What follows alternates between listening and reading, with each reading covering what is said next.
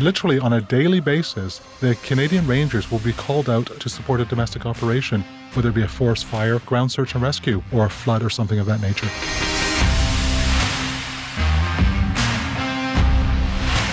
Hi, I'm Captain Adam Morton with the Canadian Army Podcast. The Canadian Rangers are an important part of the Army Reserve. They play a big role in domestic operations, search and rescue, survival training, the list goes on and on. This year marks their 75th anniversary, and we're going to talk about where they've been, where they are now, and what role they play as part of the Canadian Army team. Making his second appearance on our podcast is Brigadier General Nick Stanton, Director General Army Reserve, and we're going to talk about everything Canadian Rangers. Welcome back to the show, sir. Hey, Adam, great, and grateful to be back with you today. So this time we're talking about the Rangers. What do the Canadian Rangers do that nobody else can do in the Army? Well, very interesting question, and something that we're doing a lot on educating people about our Canadian Rangers. So the Rangers are the Canadian Armed Forces' presence in those isolated, remote, and coastal areas of Canada. They are literally the footprint of the CAF, of the Canadian Armed Forces, in those areas, in those remote communities. And they are the lightly equipped and self-sufficient mobile forces in support of CAF domestic operations and in support of CAF training in those remote and isolated areas. So what kind of domestic operations have they done recently? So recently, the Rangers have done a lot, particularly in support of the pandemic, the operations out there, whether it's supporting communities with delivery of vaccines, wellness checks, that type of thing in the communities. In addition to that, domestic operations like forest fires in BC or flooding, that type of thing, they'll come out and help support the CAF during those operations. So, sir, can you give me a scenario in which the Rangers are on the ground doing something? Can you kind of describe what that looks like? Well, most certainly. Literally on a daily basis, the Canadian Rangers will be called out to support a domestic operation. For example, a ground search and rescue. In a community, in an isolated or northern community maybe, if somebody has gone missing, it could be a child, it could be a hunter. The local authorities will call upon the Canadian Armed Forces to provide some support, and that normally arrives in the form of a Canadian Ranger who has the localized knowledge of the area to go out there and support a ground search and rescue, for example, to go out and help find somebody and provide that patrol from that community. It could be upwards of 8 people on their, whether it's ATVs or boats or skidoos, to go out and support that local operation to go and find somebody. So the operations officer puts out the call or something and says, hey, we need you to go out and go to this community because something's happening.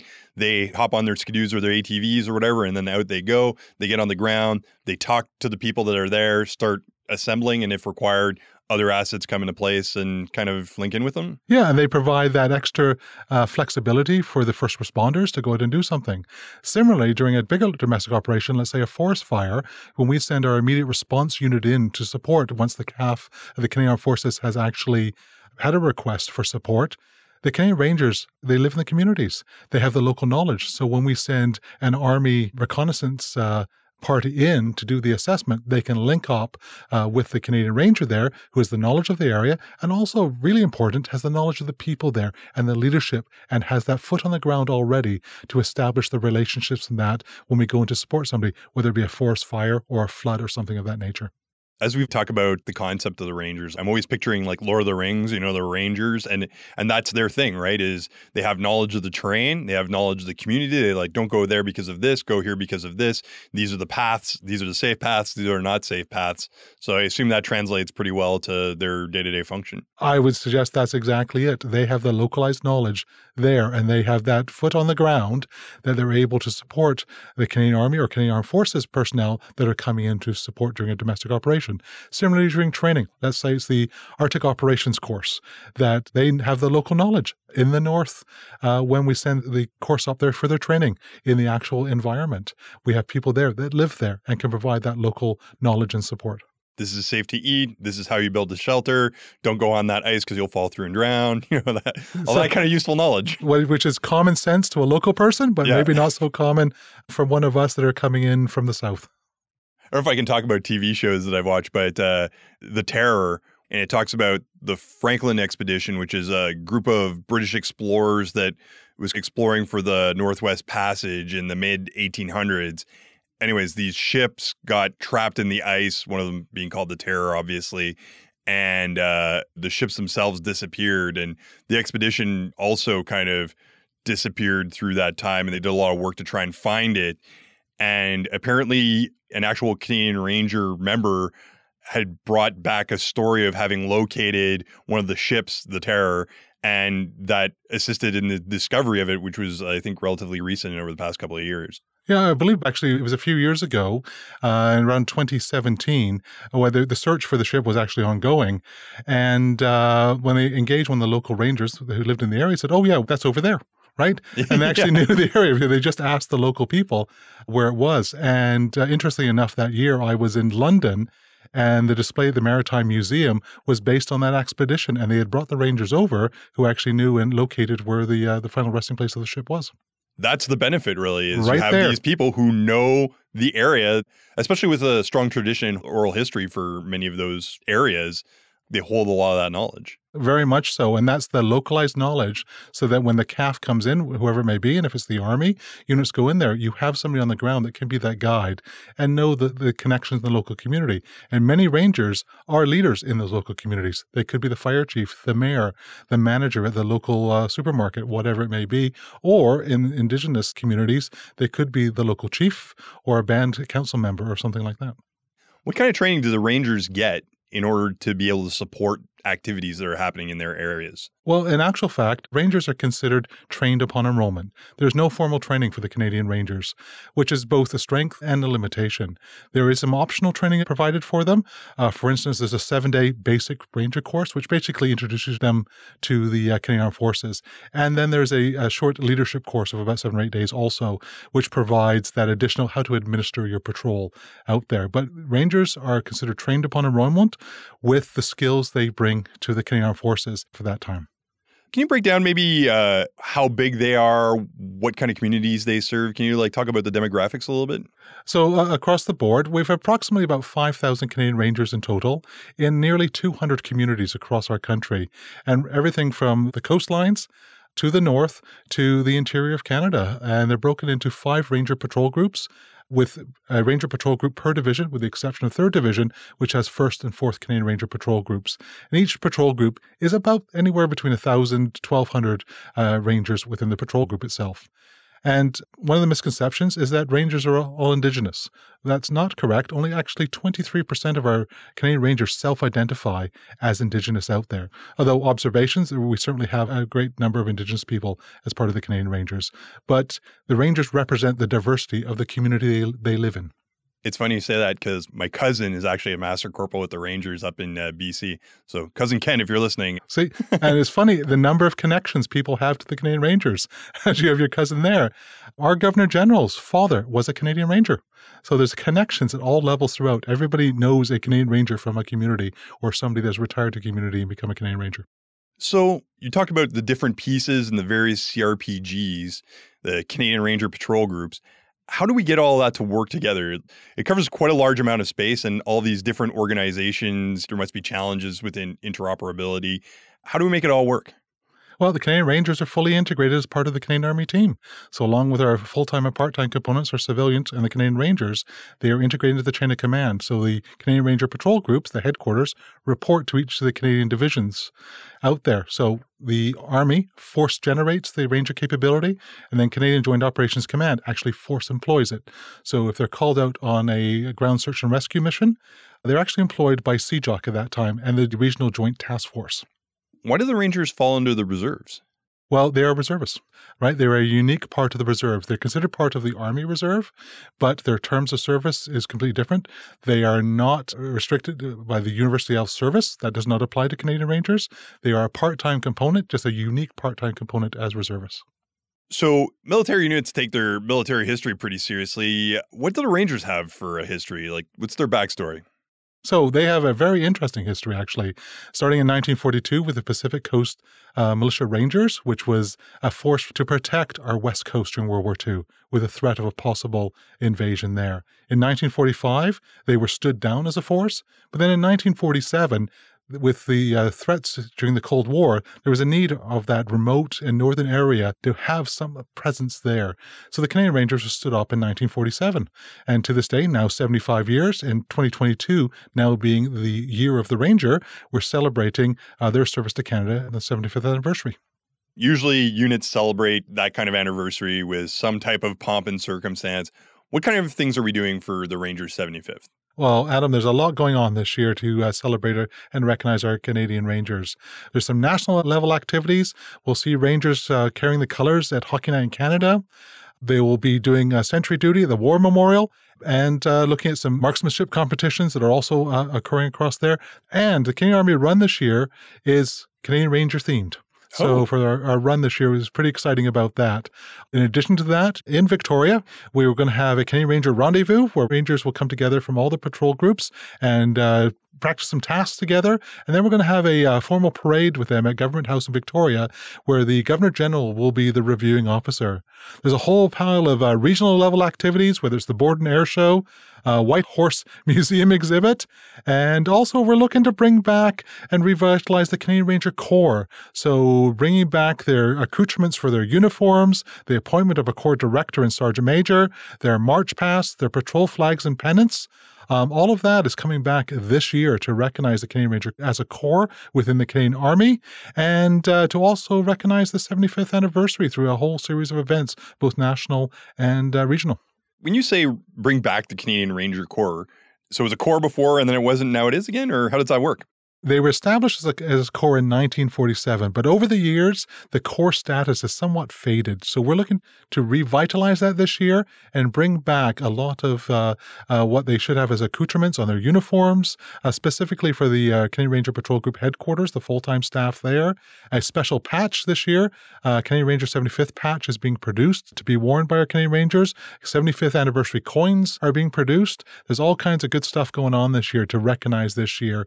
And an important part of this also is we will look at the Year of the Ranger from the 1st of April of 2022 to the 31st of March 2023, which leads into the Junior Canadian Ranger 25th anniversary next year. So we're tying it all together because the Junior Canadian Ranger program, which is executed by and conducted by the Canadian Army through our Canadian Rangers, is an important part of that Ranger family and the future of our Canadian Rangers. So Junior Canadian Rangers is kind of like cadets, but for Rangers?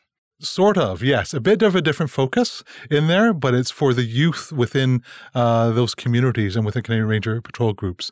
So it's cadet-like, to put it in very simple terms, but the focus is a bit more different. It's more about the community and the skill sets within those communities. What kind of activities do they do?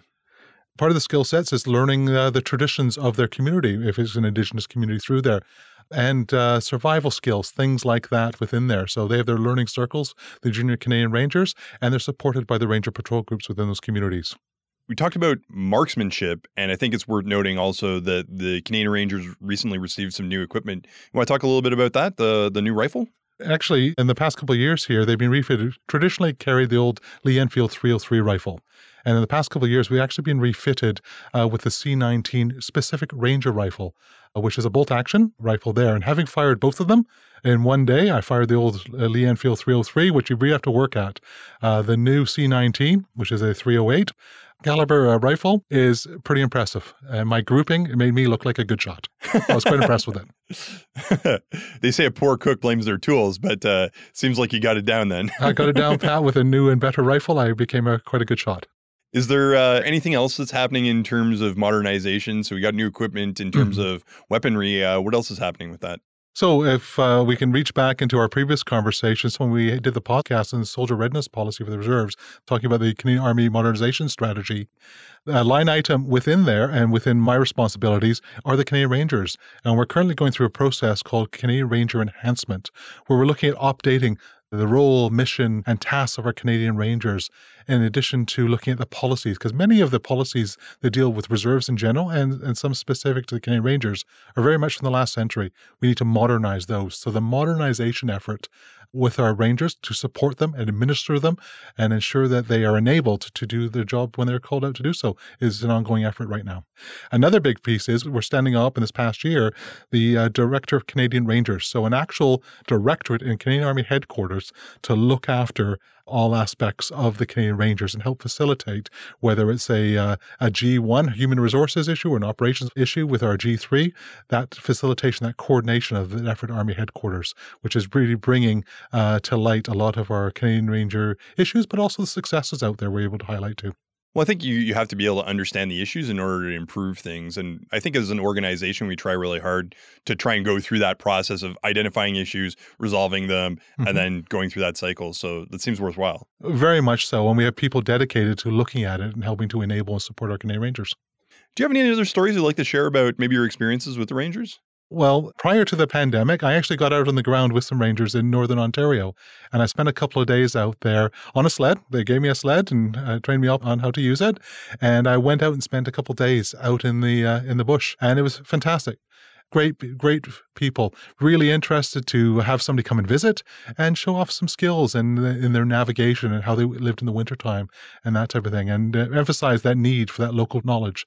I was 4 hours north of Thunder Bay, places I had never been before, but thankfully I was with the Canadian Rangers who knew every trail and every track and could tell the local stories there, and were pretty enthused. And even though I'm from Calgary and they were Toronto fans, so we still had a good talk about hockey and all the things you would expect to talk about on a late night in a tent with a fire. Yeah, that's right. The unifying theme across all provinces. Most definitely. So you used standard...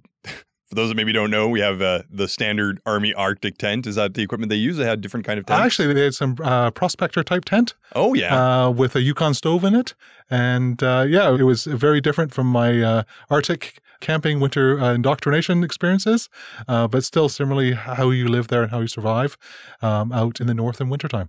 So typically, for those that might not know, we use these Coleman stoves to heat tents and cook our food and keep ourselves warm. And the Yukon stoves are legendary in terms of their effectiveness for heat. And it seems like a lot of the Rangers kit, it's not fancy, but it works really well. And Yukon stove is one of those things, just like the Lee Enfield, maybe an older model still checks out. Well, it's effective and it's tried and tested in those conditions out there. So when people know how to live in those conditions. And also key to all this is also our Canadian Ranger Patrol Group headquarters and what they provide that Ranger support. But one of the critical parts to the whole Ranger program is the Ranger instructor. So these are the full-time, both regular force or reservists on full-time service that provide, they're literally the ADGE, the training officer, the training NCO, and all of that to the patrols. And they are out there supporting them, administering them, teaching sometimes, learning sometimes, but are out on the ground looking after and enabling our Canadian Rangers on a daily basis. So that's the kind of where the rubber meets the road in between kind of the Rangers and their integration in the community and the military piece that connects through to them to provide them with maybe training or support of some sort. Yeah, and then they're the interface with the military there. And it's normally a sergeant or a warrant officer that is out there on the road for a good part of the year, enabling and supporting our Canadian Rangers. Is there anything else you'd like to add, sir? Well, if people out there have an opportunity and see some of the advertising we're pushing out, whether it's the podcast or that for the Canadian Ranger 75th, if you have an opportunity to attend one of the events or go along, please do so. Please engage in that and ask questions and learn more about the Canadian Rangers. We have an opportunity this year to highlight our Rangers, to understand what they do and how they contribute to the One Army team and to the greater CAF. So please take an interest in our Canadian Rangers this year and what we're doing with them going into the future. Those are the people in our communities helping us out. Exactly. And they're part of the team. They're a unique part of our Canadian Army team that we're very proud of and proud to have working with us. Well, thanks very much, sir, for again coming on the podcast.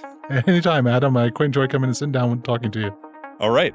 Well, that was Brigadier General Nick Stanton, Director General Army Reserve, back on the podcast for his second kick at the can. If you want to know more about the Canadian Rangers, take a look at the show notes. There's a link in there, and you'll find out all sorts of great information about them. As usual, I am Captain Adam Orton for the Canadian Army Podcast.